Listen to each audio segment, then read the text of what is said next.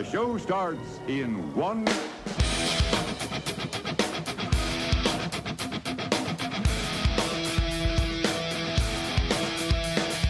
Funding for Sundays on the East End comes from CP Complete Construction and Renovation, specializing in interior and exterior living spaces. CP Complete focuses on the end result throughout the entire process. Individualized attention sets their boutique construction company apart with a focused, inclusive, innovative, and personalized process from start to finish.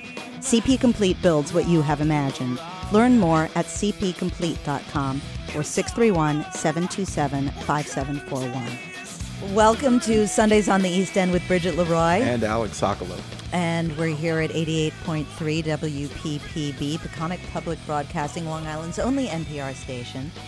And we have a great guest today, thanks to you, Sok. Thank you. Yeah, I met David. It's David Nugent, who is the artistic director of the Hamptons International Film Festival. I met David when I moved out here a couple of years ago, and he was nice enough to invite me on to actually be a mentor and a tutor at their screenwriting lab last spring.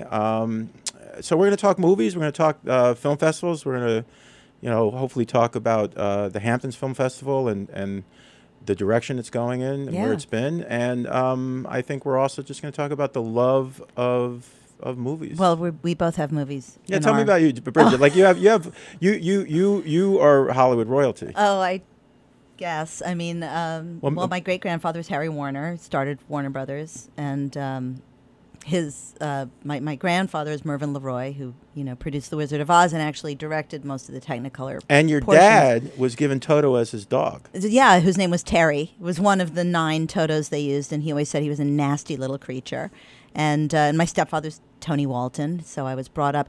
And you and I were just talking about that because I was brought up on movie sets, but they weren't the movie sets that people think, because obviously, people ask me questions about The Wizard of Oz all the time, and it's like, well, if your grandfather had a job for 12 weeks 60 years ago, how much would you know about it? Right. It's but it is such a part of my But that goes to the pedigree. magic of movies, though, is that the movies are these immortal dreams, collective dreams, that we all carry in our lives, and we care more about in many cases than reality. So well, it's a fantastic escape. It's the best escape is into the world of movies, because you get to see other people living what you want to live. So my first time I was on a movie set, I got a job as a production assistant on World According to Garp.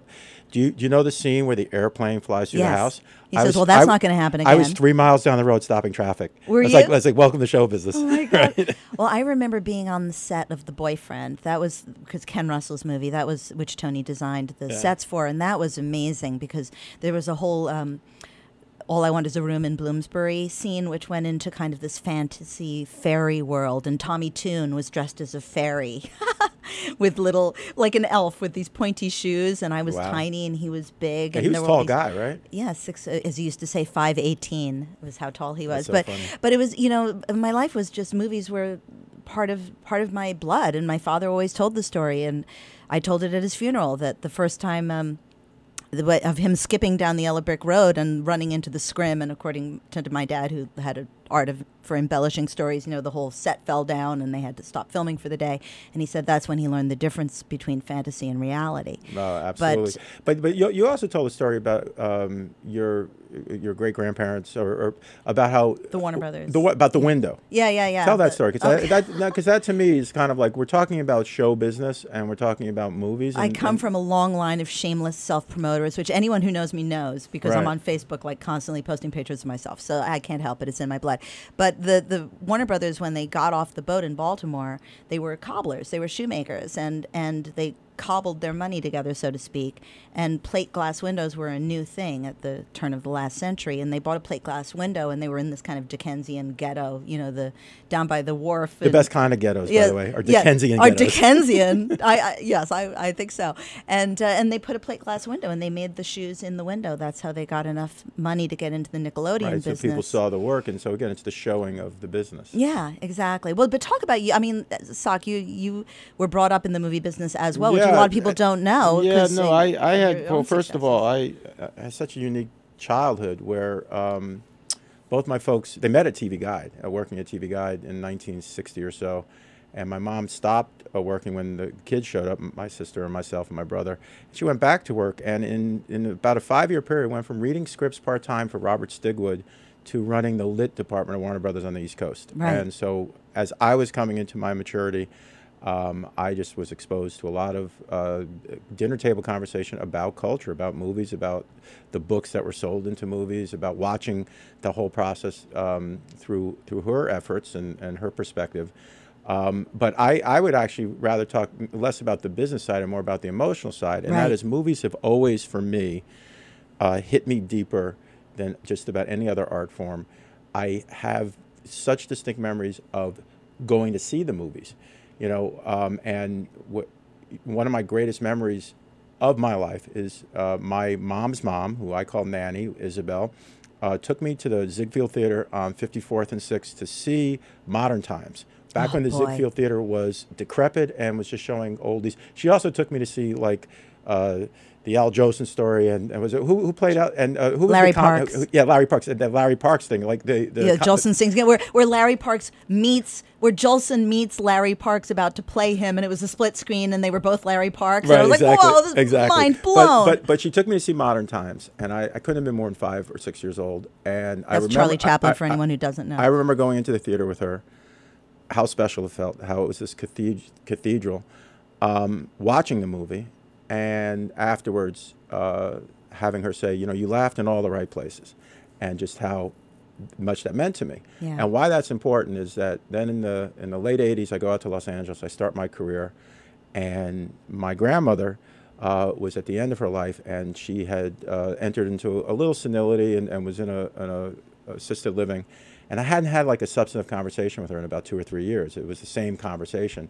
And my last birthday of her life, a poster tube shows up out in California, and it's a poster of Modern Times saying "Happy Birthday." Oh my gosh, So that must have been that's so what movies meaningful. are to me, right? That was profound. Right? No, the crazy profound. And so, I am so happy to have David on. I'm so happy to be talking about this because we can take it as this ubiquitous art form. We could take it as this marketing But thing. it's pure but this is, gut. These are the moments and the memories that I think add so much to everybody's life. It's so true. And movies continue to blow my mind. I mean, we talk about when we were kids, but I mean, I'm thinking of movies on the way here. I was thinking about movies that changed my life as an adult. Movies like Trainspotting and great movie. Fight Club. I Where use I went, Trainspotting. how did this movie get made? How did this? All right, I use Trainspotting. What did the script look like without for this? without getting into the weeds too much? I use Trainspotting as a parent because to me that was a pro. He chooses life at the end. He chooses to have a better life, and I use that Spoiler alert. as well. No, well, but Okay. I mean, at a certain point, I'm parenting one of my kids, and that's the lesson I want to give. Right. And then we watch the movie, we talk about the movie and stuff. So, But all the fantasy scenes, of him shooting up and then falling back into the floor, and the floor becoming soft, and all of and the same thing with those were fantasy? Fight Club. Well, but with just that kind of strange twist ending where you Right. just but the whole thing, and you just go, oh my Right. God, like how did this? And I'm as guilty get as made? anybody else. I've lived my life as a writer.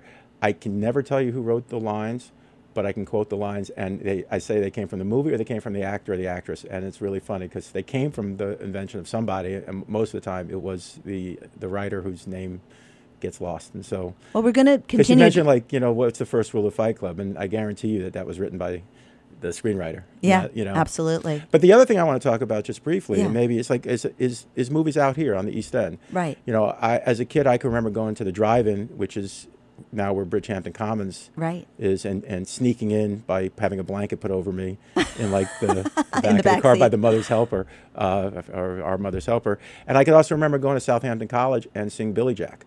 Do you remember what you saw at the? I remember seeing 101 Dalmatians at the drive-in, and then Emma and I immediately going home and pretending we were Pongo. And I think we saw the Purdy. Love Bug. Like Oh, I think like yeah, Herbie and the Love for Bug. sure. But I going to see Jaws at Southampton's movie theater, Oh. and having my sister, who's a year older than me, literally almost draw blood in my leg. She was so scared. She was like grabbing, Yeah, I remember So seeing Jaws in East I have Hampton. such great emotional memories of the movies I've watched out here, and which kind of leads us, I think, to the Hamptons International Film Festival, Right, which right. is And we have David Nugent, who's the artistic director, on today. absolutely. So I think that it'd be great to talk to him about his journey, about what's going on with the festival, and about how movies are still very alive and electric on the East End of Long Island.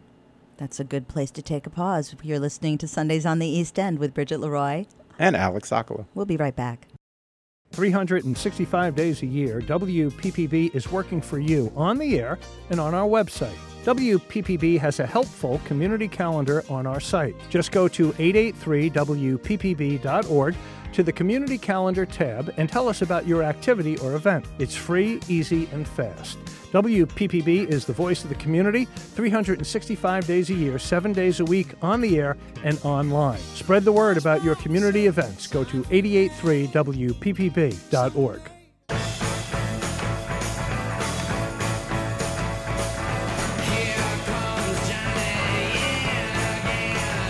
So we're back with Sundays on the East End with Bridget Leroy. And Alex Sokolow. Here on 88.3 WPPB. You can listen to us anytime as well on 883.com. No. Close. I'm staring at you to see if you can do it without looking at the banner. It's 883wppb.org. You can also always make a donation. This newfangled internet thing. I know. You'll get the hang of it, I promise, Sock. Anyway, we're here with our guest, David Nugent, Artistic Director of the Hamptons International Film Festival. Welcome, David. Good morning. Lovely to be here. Yeah, thanks for coming out. Especially because, I know you said you have a 3-month-old at home, so yes. and a 5-year-old, so you get your hands full. I do have my hands full indeed, yes. So let's start actually. How long have you kind of cast a shadow on the East End? So, I got this job in 2007, in the summer of 2007, and I've been here ever since, working for the film festival. So I had been out here every summer for a weekend for the preceding decade or so in West Hampton, where my aunt and uncle have a house, and loved it. Rarely got that far east of West Hampton, once or twice. Yeah. And then I got this job in the summer of 2007, and now I've spent every fall on the East End for this 12 years or so, and I love it. Absolutely love it. And then we bought a house out here maybe 6 or 7 years ago in 2011. And so, we've been coming out a lot ever since. Every weekend we're out here. I live out here in the fall and a big part of the summer, and we love being out here. That's fantastic. That is really great. And again, just by way of introduction, had you worked at other film festivals prior? So yeah, I was also running the programming at the Newport International Film Festival in Newport, Rhode Island. And then when I was a little bit younger, I worked in a smaller capacity at the Boston Jewish Film Festival, the Nantucket Film Festival, doing things like print traffic, which really just makes sure that the films get to where they're supposed to be. This was back when we were actually exhibiting on film. And did you, and so like whether it's growing up or in your formative years, what led you? What was the gravitational pull? I always loved movies as a kid, perhaps I guess a little bit more than most kids, but I really just loved movies. We had HBO, so I watched a lot of movies on that. I grew up at the time when VCRs, I remember when we were one of the first families that got a VCR, how exciting it was. Betamax? Was it a Betamax? No, it was not a Betamax. I remember the Betamax. Yeah, I do loved too. them. No, my friend got the Betamax, and we didn't. But and then also my parents both loved movies. And they would, I lived in Michigan when I was a little kid, and my mom would take me to some Hitchcock films every once in a while. And I remember as a kid, I remember seeing Vertigo. There was nothing that inappropriate in some of these movies. And I remember seeing Vertigo and Rear Window and a couple of these other films. And Vertigo in particularly baffled me.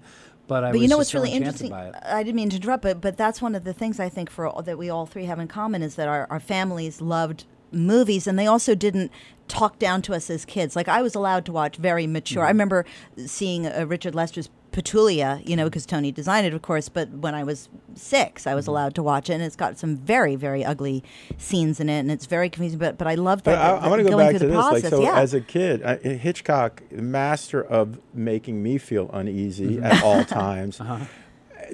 You watch Vertigo, and I agree, I still watch Vertigo and try and connect some dots and stuff. Did it hit you, how was your nervous system for that? I mean, it was really more of an emotional experience. I couldn't follow the plot that well. Yeah. I mean, even to this day, I've probably seen Vertigo 10 times. It's still a little hard to follow at certain points. And I think I'm not a huge plot person. I'm really someone who... More about the characters or the emotions? Characters are just the feel and the vibe and the aura of the film. And that film, Vertigo, from its opening credit sequence to the colors that are used, particularly in the later sequences when she's sort of transforming. Right. I just was so enchanted mesmerized by it. Exactly. And that's one of the things I love about movies. I mean, obviously there are great scripts and there are great stories told, but you can always read great books as well. I love movies, how they look and how they sound. What are some of your other movies that you can just watch over and over again? Movies I can watch over and over again. I mean, there's a long list of those. It's sort of a joke around the programming office that my weakness is, we all have weaknesses that we like, is a maritime peril movie. Anytime, Maritime Peril? Maritime Peril. Wow. Like Perfect Storm? Like the Perfect Storm. I've watched Perfect Storm seen 20 so times. many times. Or Castaway, which, Right. anything like Cast, that. by the way, Cast Away. Exactly. One actor. Right. One actor. Exactly. Cast Away. I'd never Send thought the rest about of the that. cast away. It's pretty I'm funny. Tom Hanks. I'm going to do this on my own. Except for Wilson. I don't know where Wilson falls into that. But those are the types of movies I can watch. I mean, there's other movies that when That's they so come funny. on. So that did you I'm- like said that, though. I love those. Robert Louis Stevenson as a kid? Like, did you would you drawn to those kind of No, stories? this is something that came a bit later in my life, and I don't really know why. I just like Swept survival Away? movies. Swept Away. I don't know what it is about. I just watched Adrift the other day, which is one with Shailene Woodley. And what that about came- Waterworld? Wow, Waterworld maybe is where I draw the line. But, But what about the one where they're? What's the one where they are the couple got left The Blue behind? Lagoon? No, No, where the they're Dead Calm? they're in the water. Oh, open well, that's sea the one. or- Open what's it? Water. That's Open a Water. funny one that you mentioned that because that had its world premiere at the Hamptons International Film Get out of Festival. town. Well, Yeah, there we in go. 2004, I want to say, but when my Kinky. predecessor, Raj Roy, who's now the chief curator of film at MoMA, it was submitted to us blind. You know, when we find the films for the festival, we have films that are just sent to us and we don't know anything about them, and then we actively pursue films. That one came in as what we would call a blind submission. We didn't know anything about it, and one of our screeners watched it and liked it, and then Raj watched it and liked it, and we had the world premiere. And I want to say 2004. I could be off by a year. And it was really, really well received. One of the execs from Lionsgate saw it, and then it ended up going to play at Sundance, and it caused such a stir at Sundance that it was bought by Lionsgate. It made $40 million. So it's sort of, in certain ways, it's one of the big success to me, stories. not a success story, but it's almost like that's the myth that I think everybody that makes a movie by the seat of their pants believes can happen. Yes, I think everyone hopes that can happen. And it's funny, I just rewatched on Halloween, I watched Blair Witch Project again, which I hadn't seen since it came out. And that was, for many, many years, I think one of, if not the most profitable movie of all time, because it was made for $20,000.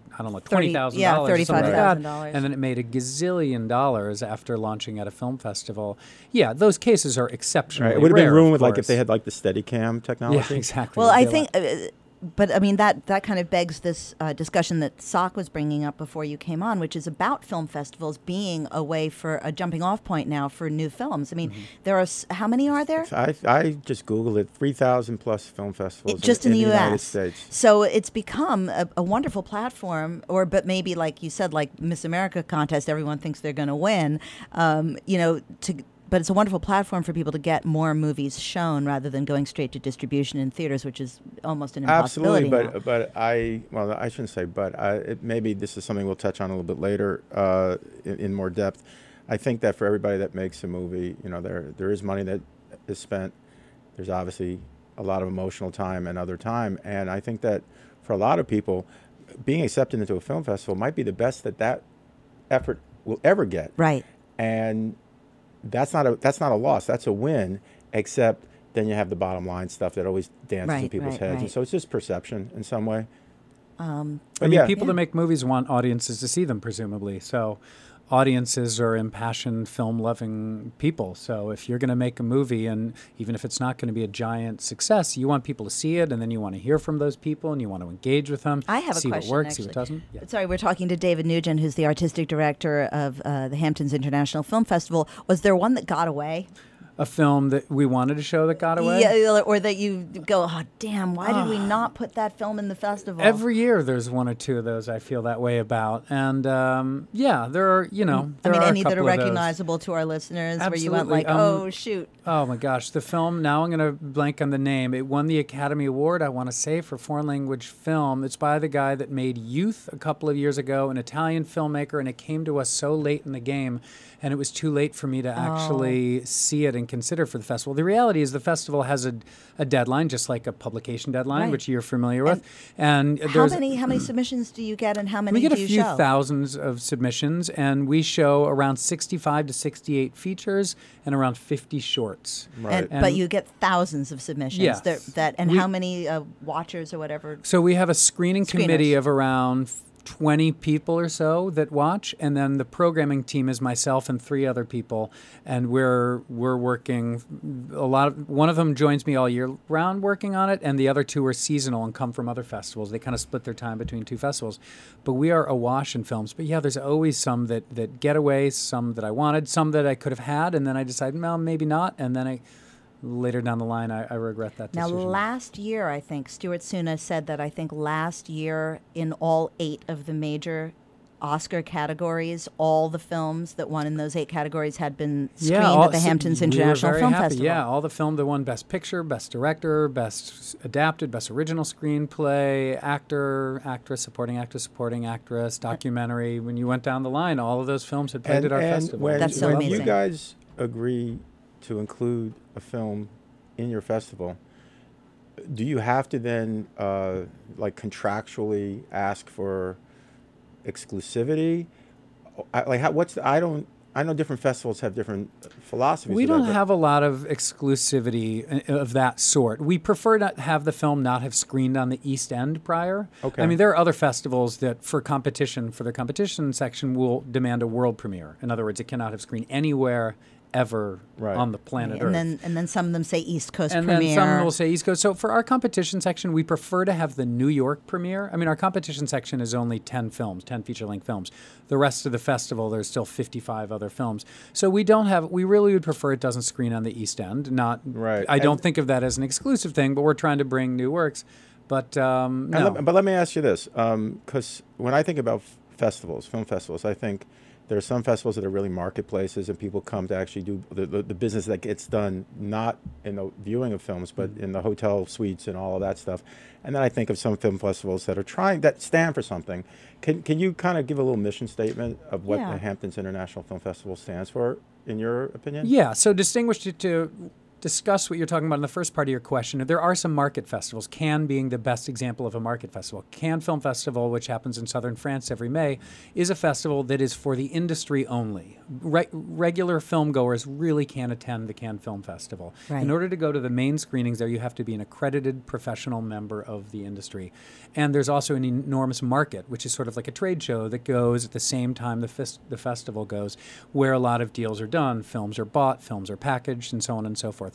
We're a regional festival, which means, there are many regional festivals around the country and around the world, and we are here to serve the region that we're in, here on the East End of Long Island.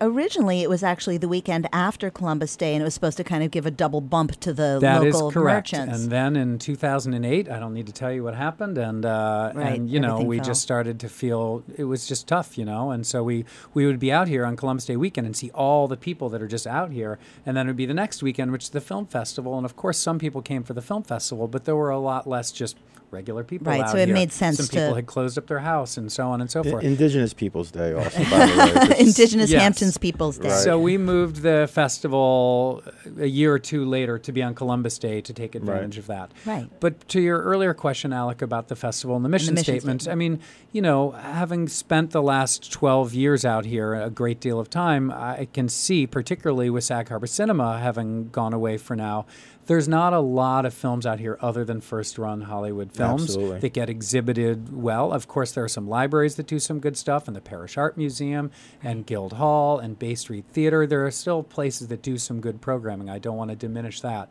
But in terms of really bringing what we think are the best films of the year every year out here, that's what we want to do, and we do it all year long. Alec Baldwin, who's the co-chairman of the festival, and I have been programming a summer documentary series for 10 years that we do in the summer. We've been hosting winter classic films out here for probably around 10 years and where as do you well. show those? We do those at Guildhall. The Summer Docs program is primarily at Guildhall. We've Right. done a couple of other screenings at other venues, but it's primarily at Guildhall. And then we do a lot of other programming. We started doing a Now Showing program last year, which our executive director, Ann Chasson, really spearheaded, which tries to bring a lot of the films that don't get seen here otherwise out to the area, and we'll be starting that up again. How do you soon. handle? All right, forgive me for jumping in, but how do you handle having to make that edit? Like philosophically, you really are kind of an arbiter of what gets, or part of the chief conversation. Maybe we'll handle this after the break, because I think we got to take another break. I think we're going to take a little break, and we can talk a little bit about that. And then I kind of want to get back into the talking about movies. Yeah, for sure. Yes. So we'll be back. This is Bridget Leroy. And Alex Sokolow. And you're listening to us here on 88.3 WPPB.org. Is there someone in your life you'd like to honor? Family member, friend, an unsung hero? Nominate them for a Merci Bouquet, delivered free from Sag Harbor Florist. Send name and contact information to Bonnie at 883WPPB.org and listen Friday mornings on the Media Mavens on WPPB. Merci Bouquet, giving thanks to our community.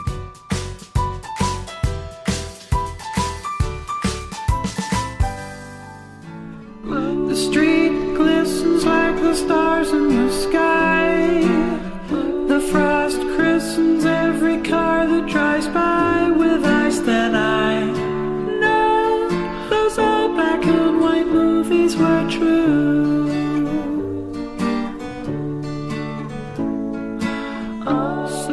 And we're back.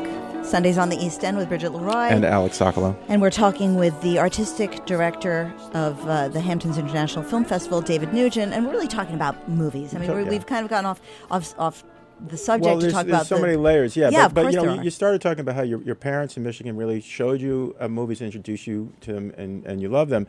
So, at what point, as a young adult, did you say, this is really where I want to put all my time and energy? And were there films that really helped you connect that really those touched dots? you? Yeah, so I went to college, and while I was at college, I actually was going to study broadcast journalism, and I started it, and I didn't really like it very much. I always loved film. I took a few film classes and was just really, really into it, and I had never been involved in a sort of formal study of film like that. And then I also majored in psychology. And when I graduated, I did a dual major, and I thought, I don't know how to make it in film. It seems really overwhelming. I'll just go and become a psychologist. So I started pursuing a career. Which, by the way, is that they say that the two industries that are recession-proof are films and psychology. Is that right? Well, really? I covered my bases pretty well. Yeah, I spent 2 years working in a psych lab for Stanford University, Boston University, Harvard, and I just wasn't that into it. And I just kept missing film. So then I applied for graduate school, and I went to graduate school at Boston University for film studies, where all we did is write about films, watch films, talk about films, write about films, and so on. And I loved it.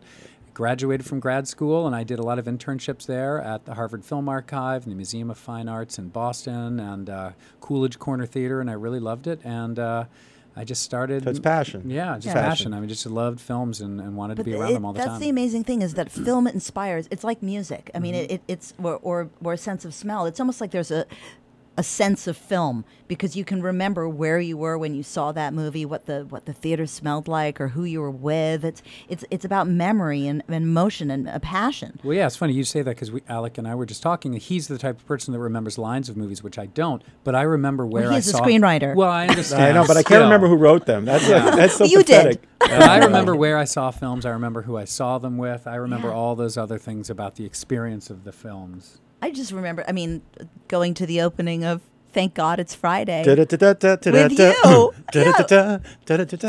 I know, we did. Yeah, Your family was involved in I think it was Paramount, because my mom was working at Paramount then, and the woman that was part of the logo just started dancing disco. Yeah, the Columbia Pictures. It was Columbia. I remember that. That was so funny. Yeah, I went to the opening night of that with you. That's so cool. That's awesome. And then you were over.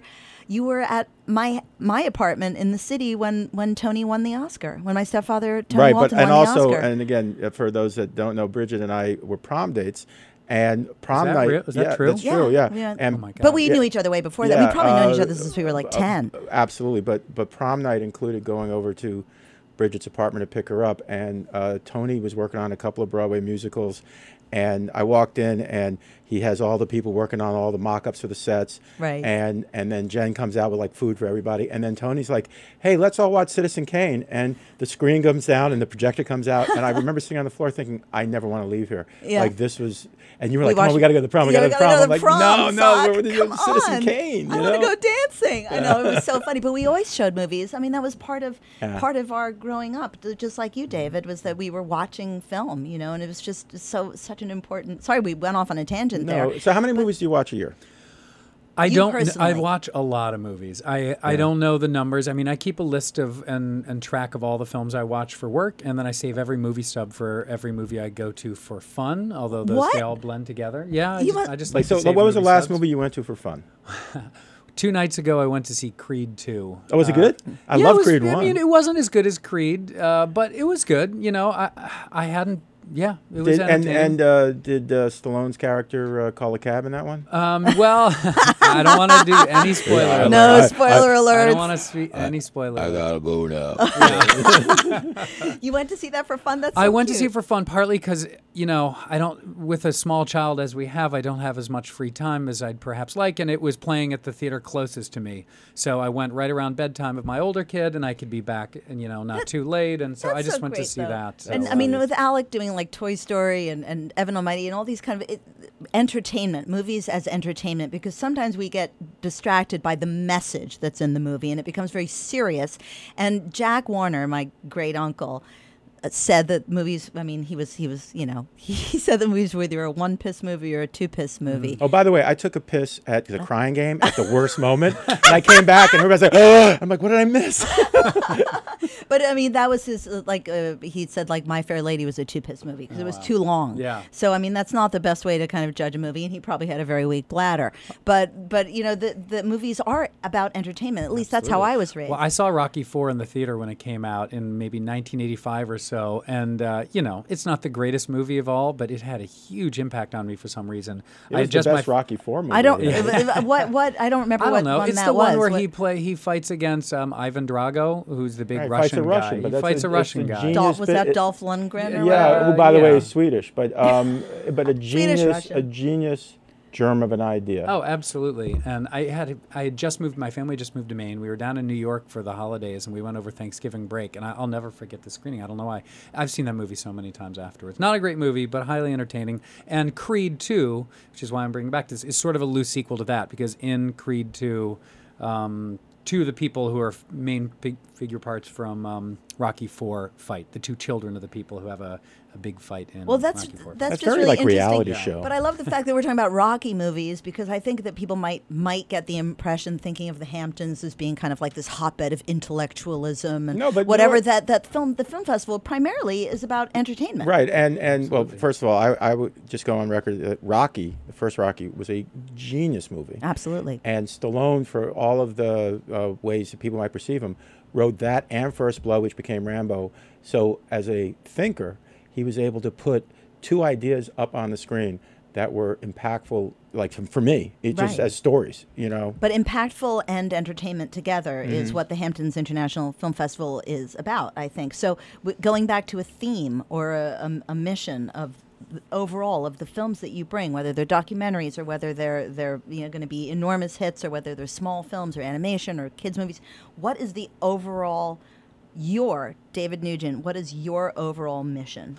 I mean, our overall mission is, I work with a really dedicated team, and we watch films all year round and try to basically bring what we think are the best films of the year out to the festival. And do you have a certain amount of them that have kind of a Hamptons theme, or you try to get people? So we have a section, a Views from Long Island section, which is all films that are either filmed on Long Island or by Long Island artists, or that really explore Long Island issues. And we have that every year, and we really love that, as any good regional festival does. I mean, they should pay attention to the region that they're from, and highlight that community in whatever way. So we do that. Some of the films that are at our festival will come out later on down the road. Sometimes they come out very quickly. Some of them come out very quickly, which is the same model that many film festivals use, such as Cannes and other film festivals. And a lot of them will never play on the East End of Long Island. We had 68 features in our festival this year. I'm just guessing that 20 of those features maybe will play the East End of Long Island, so the rest will never Right, so be it's a able real to be seen out platform here. to- So it's to a show them. chance for audiences out here. I have the good fortune of going to Sundance and Cannes and Toronto Film Festival, all these festivals, to see what are really the best films of the year.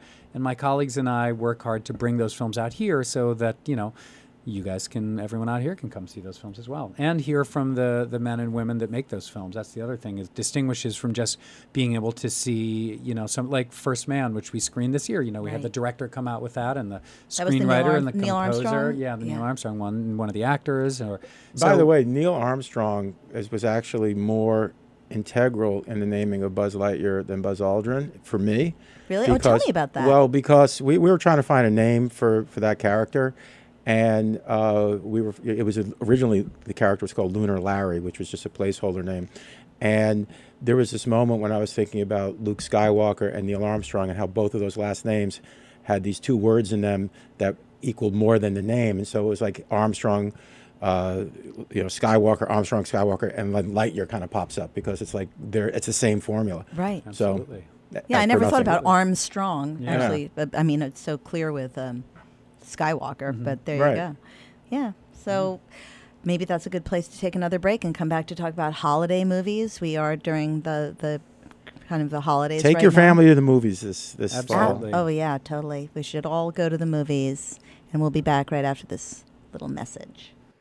The following is a public service announcement from 88.3 WPPB. The 12th annual 10x10 art show and sale at Greenport's South Street Gallery will happen on Saturday evening, December 8th at 6 p.m. to benefit both the North Fork Environmental Council and WPPB, Long Island's only NPR station.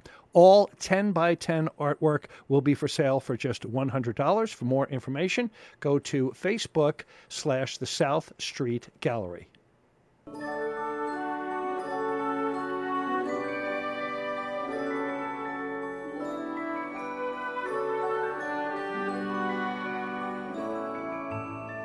So we're back, Sundays on the East End, With Alex Sokolow. and Bridget Leroy, and we're talking with the artistic guest, director of yeah. the Hamptons International Film Festival, David Nugent, talking about our passion for film, all three of us, Yeah. and the holidays. And movies and holidays go hand in hand. What are some of, David, your memories of the season and going to see movies, or movies that showed on TV? Every year my dad watches It's a Wonderful Life. Everybody and, does. Isn't that amazing? And by the way, It's a Wonderful Life, when it came out, which I think was in 1938, No, was- it was later, I think. well, it was part of the messaging in It's a Wonderful Life had to do with FDR's push towards the home loan stuff, right?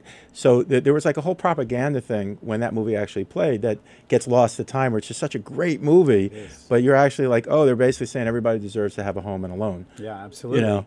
I mean, that's a movie that as a younger person... 1946. As a younger Wow. person, I was less interested in, when I was really young. It's black and white, and it just wasn't the dynamic film I was That's looking so for. funny. My kids won't watch it because it's black and white. But I'm like, are you kidding me? I love it now, and my dad and I watch it every year. And then I was 10 years old when A Christmas Story came out, and I went to see it in the theater with my best friend at the time, which is, as you know, a movie about basically a 10-year-old. And oh my God, we were just blown away. And that was a film that was not a huge hit when it was released. No, Right. but also beloved. And like so an evergreen. beloved See, now. when I was 12, my parents screened The Exorcist, which is about also a 12-year-old great movie, girl. Very different. Not a good holiday selection. No, but not really, not so no. much. Well, anyway, but so yeah, Christmas Story had a big Oh, effect yeah. on you. then. It was so fun. I Yeah. love it, and I try to watch it every year as And well. and in this last festival, there were several movies that I think will get noticed going forward to the award season. I think Green Book will. I know Peter Farrelly a little bit, and I'm rooting for that movie. But I think it's an example of a movie that both is accessible as a piece of entertainment, but also has a story and a message, and as a bio or based on actual people. What are other movies that played this year? That Beautiful Boy and Boy Erased. Yeah, I mean, we've been lucky to have films in our festival go on to win Best Picture, I think 9 years in a row now, which is really That's exciting. amazing. I didn't know that. Yeah, but then again, we never really know, and that's sort of, we're just out trying to find what we think are the best films, and if they go on to do well, then we're happy about that. I do think Green Book will do well at the end of the year. The Favorite, which was another film we really liked That a was lot. the period drama, Exactly. a period comedy. Which has some amazing acting. I think we'll do well this and year. the Melissa McCarthy, which and is in... Can You Ever Forgive Me? The Melissa McCarthy film. Yeah. Do you know which is that so that's the one about the wonderful. forger? I love that. went and About saw Lee that. as well. I have my own feelings about that film, but yeah, she was wonderful. She was wonderful. Roma, which we actually had the festival's first 4K projected screening. And tell me what that means. So most of the projectors, digital projectors at most theaters now project in 2K, so 2,000 pixels. And Roma was shot in, I think, 65 or 70 millimeter by Alfonso Cuarón, who also shot it in addition to being the director of the film and the writer. And Netflix, we had a 4K projector brought out. So we put the 2K projector aside for this Wow. one screening of Roma, which is in black and white, which is extraordinary.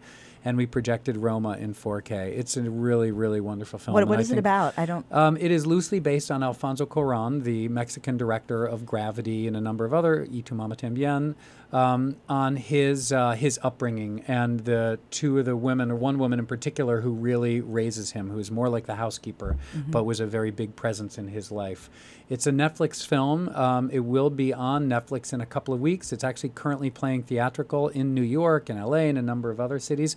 If people get a chance, I do highly recommend seeing it on the big screen. 70 millimeter, if you can, Dolby Atmos, which is a very specific sound design, if you can as well. It's a wonderful film. I think it will do well at the end of the year as well. Yeah. Boy Erased, our closing night film. Ben is back. Capernaum. We had a lot of really great foreign films this year, from Burning to Capernaum. When you're programming, do you see trends in storytelling, or is it every year it's just a potpourri? No, we definitely see trends in storytelling. Film is a different type of art form than other forms, because, as I don't need to tell you guys who are, have been in part of the film industry for so long, it takes a while to get a film made. You got to get it financed, you got to get a cast, you got to shoot it, you got to edit it, you got to market it. So film as a medium can sometimes take a little bit longer to reflect certain parts of the zeitgeist due to that fact. Like Can You Ever Forgive Me, which we're just talking about, which I love. I did the Q&A, we had one of the main actresses, Dolly Wells, and the producer. They were getting ready to shoot that film about 10 years ago. And something, I think with Julianne Moore, and something came up and it fell apart. So they've been working on that film for 10 years. So yeah, that film can still reflect parts of what's going on now. But it's a film that took over a decade to get made. That's a point that I keep trying to bring up with friends who are feeling a certain sense of despair right now with our current political climate or whatever, is that out of this kind of great pain or despair or sadness comes this great art. Art doesn't come from a place of comfort. It comes from trying to make a difference. And as you're saying that, I'm thinking of the Orson Welles monologue in The Third Man, where he's talking about that. To paraphrase it, he's basically saying that in Switzerland, where they've had peace for 400 years, you get the Kugelglocke and chocolate. Yeah. And yet in Italy during the Renaissance, you had all of this horrible thing, so you got the greatest art ever. So exactly. Absolutely. So we may be just starting to see the results of the 2016 election. Well, I would even go before, but I would go but before that. I actually, for me, culturally, I thought that the Iraq war was a pivot culturally. We actually saw both in television shows and in movies the anti-hero kind of becoming more prominent in the storytelling, very similar to the kind of stories that were told in the 70s that were a result of the Vietnam conflict. So I do think that you get the anti-hero. You can't get Breaking Bad without the world reflecting a Breaking Bad reality. But Tony also, Soprano. Right. with the film festival, I mean, and again, going back to Beautiful Boy and Boy Erased, they have both a theme. One is about conversion and being gay, and the other one is about the opioid crisis, basically. So they're ripped from today's headlines, so to speak. So there, and those must have been done fairly. But David, you quickly use and the word recently. zeitgeist, and one of the things I think is fascinating for me is I always think of zeitgeist in terms of television. The television is this conversation, the water cooler conversation that people have, and it's very immediate, but it's also a little disposable. Whereas I always think features, it's much harder to hit a zeitgeist. That features are really about creating something that might be valuable 100 years from now in the storytelling. So it's a different kind of cultural conversation. And yet, as you're running a film festival, you have to be part of the zeitgeist. Absolutely. So I don't know if I'm making a greater point, but you have... Well, it's been interesting to see, even with this year of documentaries, to see, if you want to think about the current political and cultural climate that we're in now, and then you see a few documentaries this year, like the RBG documentary, which made over $10 million, Right. or Won't You Be My Neighbor, the Mr. Rogers documentary. I mean, particularly the Mr. Rogers documentary is certainly not a politically... RBG, you can understand it a little bit. There's a lot of people longing for more people like her. The Mr. Rogers documentary, I think there are a lot of people that feel a certain way right now and feel sort of hopeless, and you see this profile of a person who as wonderful as Mr. Rogers, and it really gives people Well, I hope. have to give a shout out to Dr. Wally Smith, who is the head of this station. Of course, he went to seminary school with Mr. Rogers, and there's all kinds of, in the WPPB offices here, there's lots of Mr. Rogers memorabilia out there. But you also have this thing where docs are just exploding. Docs are, in many cases, far more interesting than scripted storytelling.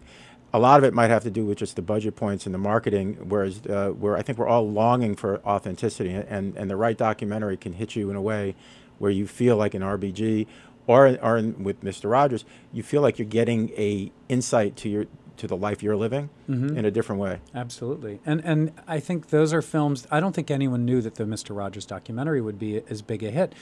And, if the 2016 election had gone a different direction, I don't think it would have been as big a hit. So that's interesting. So the real life is dictating art. Yeah. I think it's about what people are looking for right now. And all right. So let me ask you this question. I'm putting you on the spot a little bit. But in the political climate we're in right now, without judging it in any way, are there films or characters that historically you might look at and get comfort from? Yeah, I think that's a reason that Green Book is something that's appealing to people right now, too, and a reason the Mr. Rogers film was. And I think in certain times like this, you do go back and look for people from other films like Mr. Smith Goes to Washington or something like that, where you can go back and see dignified, principled people in the political sphere who are doing what they really think are the right thing. Because I think there are a lot of people that feel right now that that's not necessarily the case. But we are going to take a little break, but when we come back, we want to talk about how the film festival is evolving and what you want to continue to bring to the East End. And you are listening to Sundays on the East End with Bridget Leroy. And Alex Sokolow. And we'll be right back. The following is a public service announcement from 88.3 WPPB. Founded in 2002, Fighting Chance is a free-of-charge cancer counseling and resource center, independent from any hospital and funded solely by charitable contributions located in Sag Harbor on Long Island's East End, providing patients and their caregivers free access to a variety of resources and professional counseling. More information at fightingchance.org or 631-725-4646.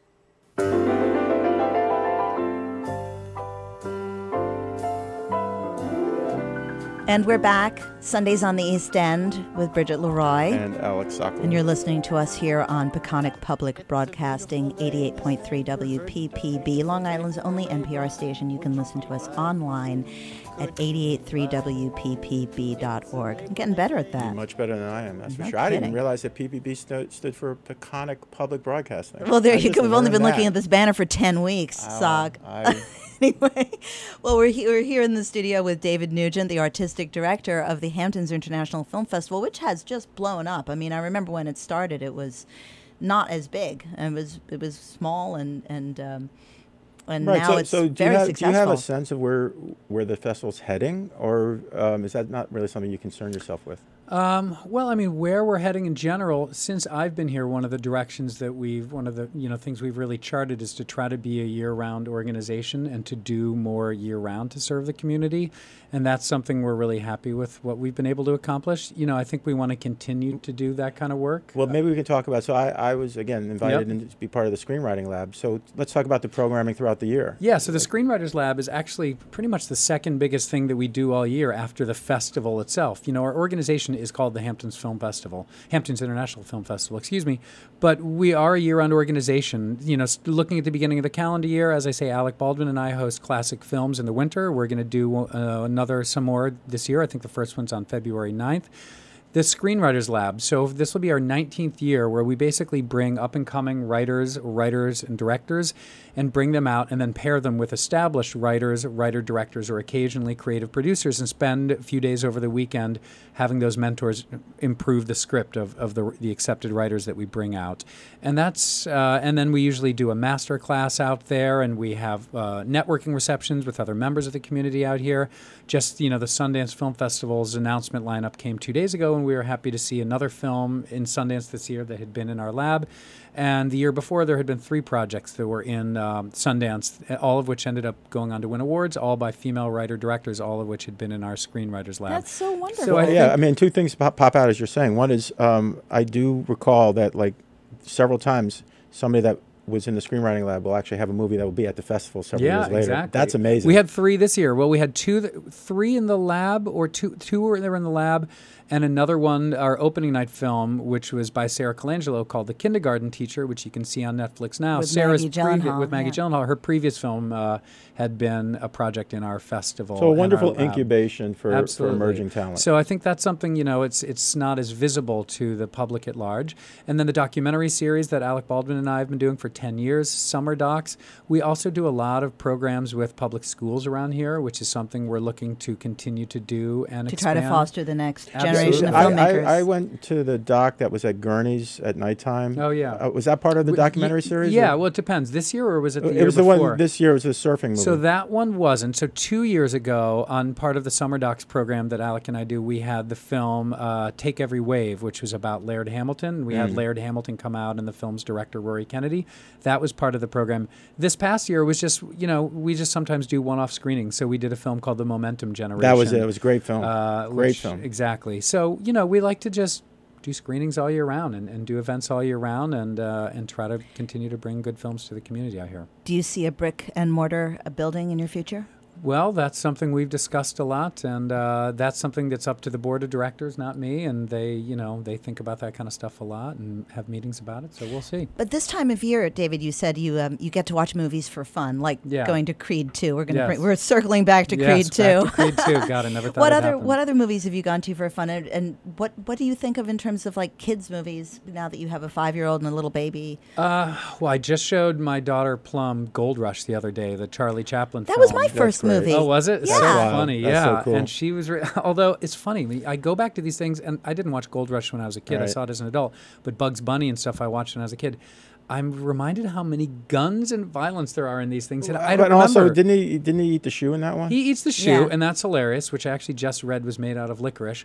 But more than that, he's in the little cabin with a guy, and the guy's running around trying to shoot him. But in modern times, going back to this, Yes. there's a moment where he gets arrested. This character gets arrested, is in jail, and is handed some salt that's actually cocaine, and he takes it and leads a prison riot. Oh, and wow, yeah. I remember watching that. I don't know if it was a pre-code movie, but watching that and thinking, watching it recently and thinking, they're making these jokes about drugs that now there would have to be a cause and effect in the storytelling, and there it was just they would have to be sheer punished. frivolity. Right, Absolutely. exactly. That's so great. But and then I do watch films for fun now, and because I've got a really young baby, I don't get out to as many as I'd like. But I go to the Amagansett Library basically every weekend and take out DVDs. Awesome. And then I've got Canopy, and I've got Netflix and Hulu, and Right. I'm soaking up movies for fun because in around March.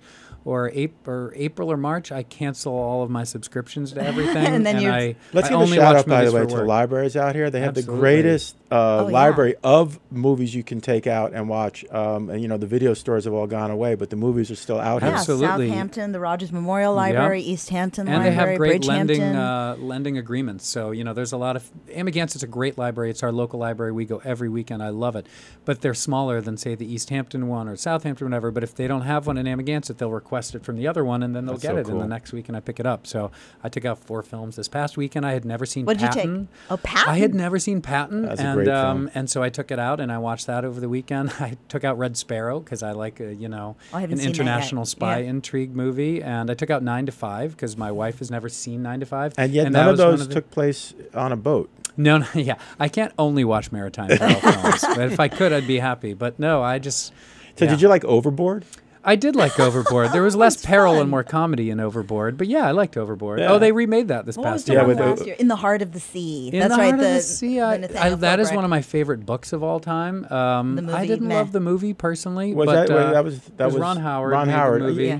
I thought it was a And very well made film. It's hard to kind of get something like that thematically on the Yeah. page onto the Do you screen. think That they're book gonna, is incredible. Do you think they're going to make a movie? They must be making a movie out of Speck in the Sea. Oh, they Our- are. our Well, I mean, local the thing is, fellas. I'm fairly. One of our locals out here is making it. Oh my God, I just blanked. Rachel Horovitz was producing Wow. it. Oh, great. But I think it had the involvement of Harvey Weinstein, who I think is now no longer, thankfully, involved. But I do think they're going to make that into a movie, and I can't wait to see it. I And know. that But story I'm is like you. I incredible. love movies where people are like stuck in the middle of the Oh, ocean. There's just something absolutely. about. Or I love Northwest Passage, like lots of cold weather because I'm Absolutely. not there. I'm like sitting eating. Yeah, my but you know what? popcorn. So Yeah, me I too. go and see Jaws again as a kid in the Southampton movie theater, and even to this day, when I swim in the ocean out here, there's a moment, whether I'm in the ocean for 5 minutes or over an hour, where I'll think about that shark and get out of the ocean. Really? Alec, I haven't been in the ocean since that movie Are you came kidding? out. Oh my gosh! can't. You people who are afraid of sharks, I find it. Very Well, and you know amusing. what? But Peter Benchley and I think even Spielberg, but I know Benchley came out later in his life, and he said he really regretted writing that book because of how it misrepresented sharks. Yeah. Well, we talked with April Gornick about that, and Yeah. now we're going back to the cinema and Yeah. cinema in general. So, what are some of the movies that touched you as an adult that really stuck with you? As an adult, wow, you know, one movie, oddly, that is, I don't think it is the greatest film, but I really loved it. And sometimes it's about a movie coming along at the right time, is The Man Who Wasn't There, the Coen Brothers film Oh, with yeah. Billy Bob Thornton. You know, I was just at a particular point in my life. I had just broken up with someone. I was trying to figure some things out. And this movie actually has nothing to do with that. But it's about this very unusual, laconic character who really doesn't say much, but it's Yeah. just so mesmerizing. I went to it 4 times in the theater over the next couple of days, and I just was so blown away by this. I love that But movie. again, what I love is in that anecdote is that you're at a very particular moment in your own life, and then here was a movie that somehow gave you comfort and or distraction and or something Absolutely. that allowed you to kind of cope. And Yeah. Did you have a movie like that, Sock? Well, you know what? When I was 22 or 23, I broke up with somebody, or she broke up with me, and I remember really, feeling all down and blue and going to see Sid and Nancy, and somehow that movie That's got another me one. out of- Alex Cox. That got movie. me out of It's my, a great movie. and That's- Train Spotting. Yeah, but you know? it's so strange because they're so dark, but they're so brilliantly made. I think I'm sure Yeah. there's people out there who aren't agreeing, but I can watch them over and over. And Fight Club, I can watch a million times. And The Man Who Wasn't There also has an incredible soundtrack by Amagansett own Carter Burwell, which I is love a that. wonderful, wonderful soundtrack. And when that movie came out, I bought the script, I got the movie posters, I got the soundtrack.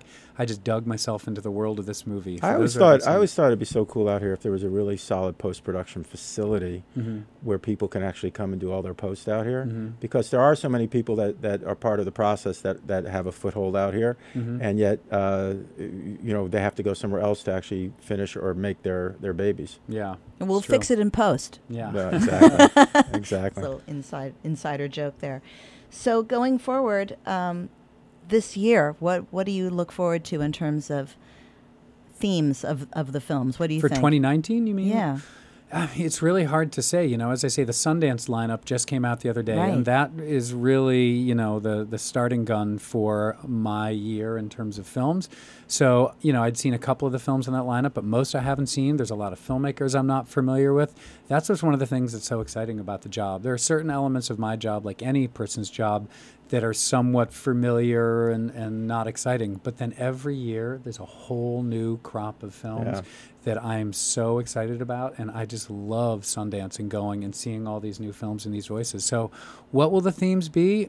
I don't really know. I mean, it there's- seemed to me, like I said, this year that there were certain themes like drug addiction, things that are kind of, like I said, ripped from today's headlines. Yeah. And a lot of But LGBT. Sundance, all right, no, this is just observationally.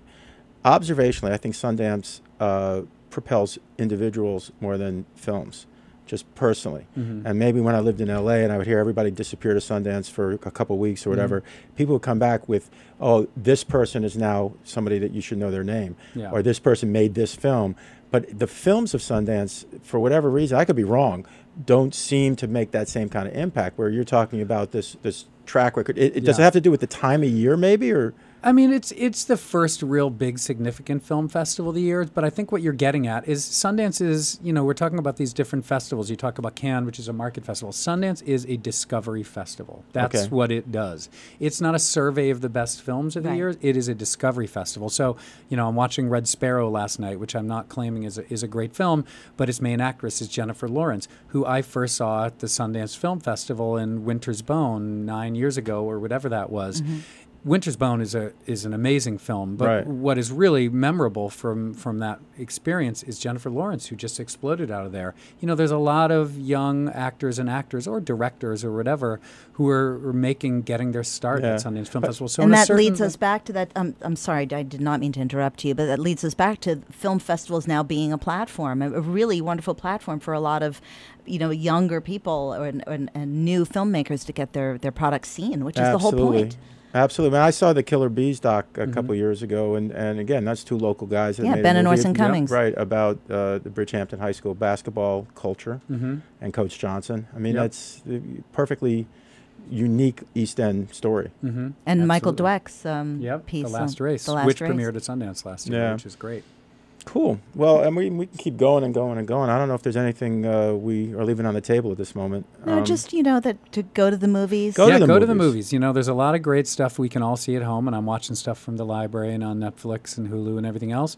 But go to the movies. That's one thing that hasn't changed is what an amazing communal experience it is. And if we all love the movies out here on the East End, which I think based on the success of the festival we do, keep going to the movies. Go see things on the big screen. Buy the popcorn. Tell your friends to go see it. It's something I never want to see go away, and not only because it would put my job in jeopardy, but because I really love movies, and I hope everyone goes out to support them. What a wonderful way to kind of end our conversation at the moment. Thank you so much, David. Thank you. Yes, it's been wonderful to have you on, and we look forward to seeing the lineup for the Hamptons International Film Festival. And so everybody out there, be well, stay well this week. Funding for Sundays on the East End is provided in part by CP Complete Construction and Renovation, with additional support from The Independent and from Just Beyond Infinity Googleplex. That you chose.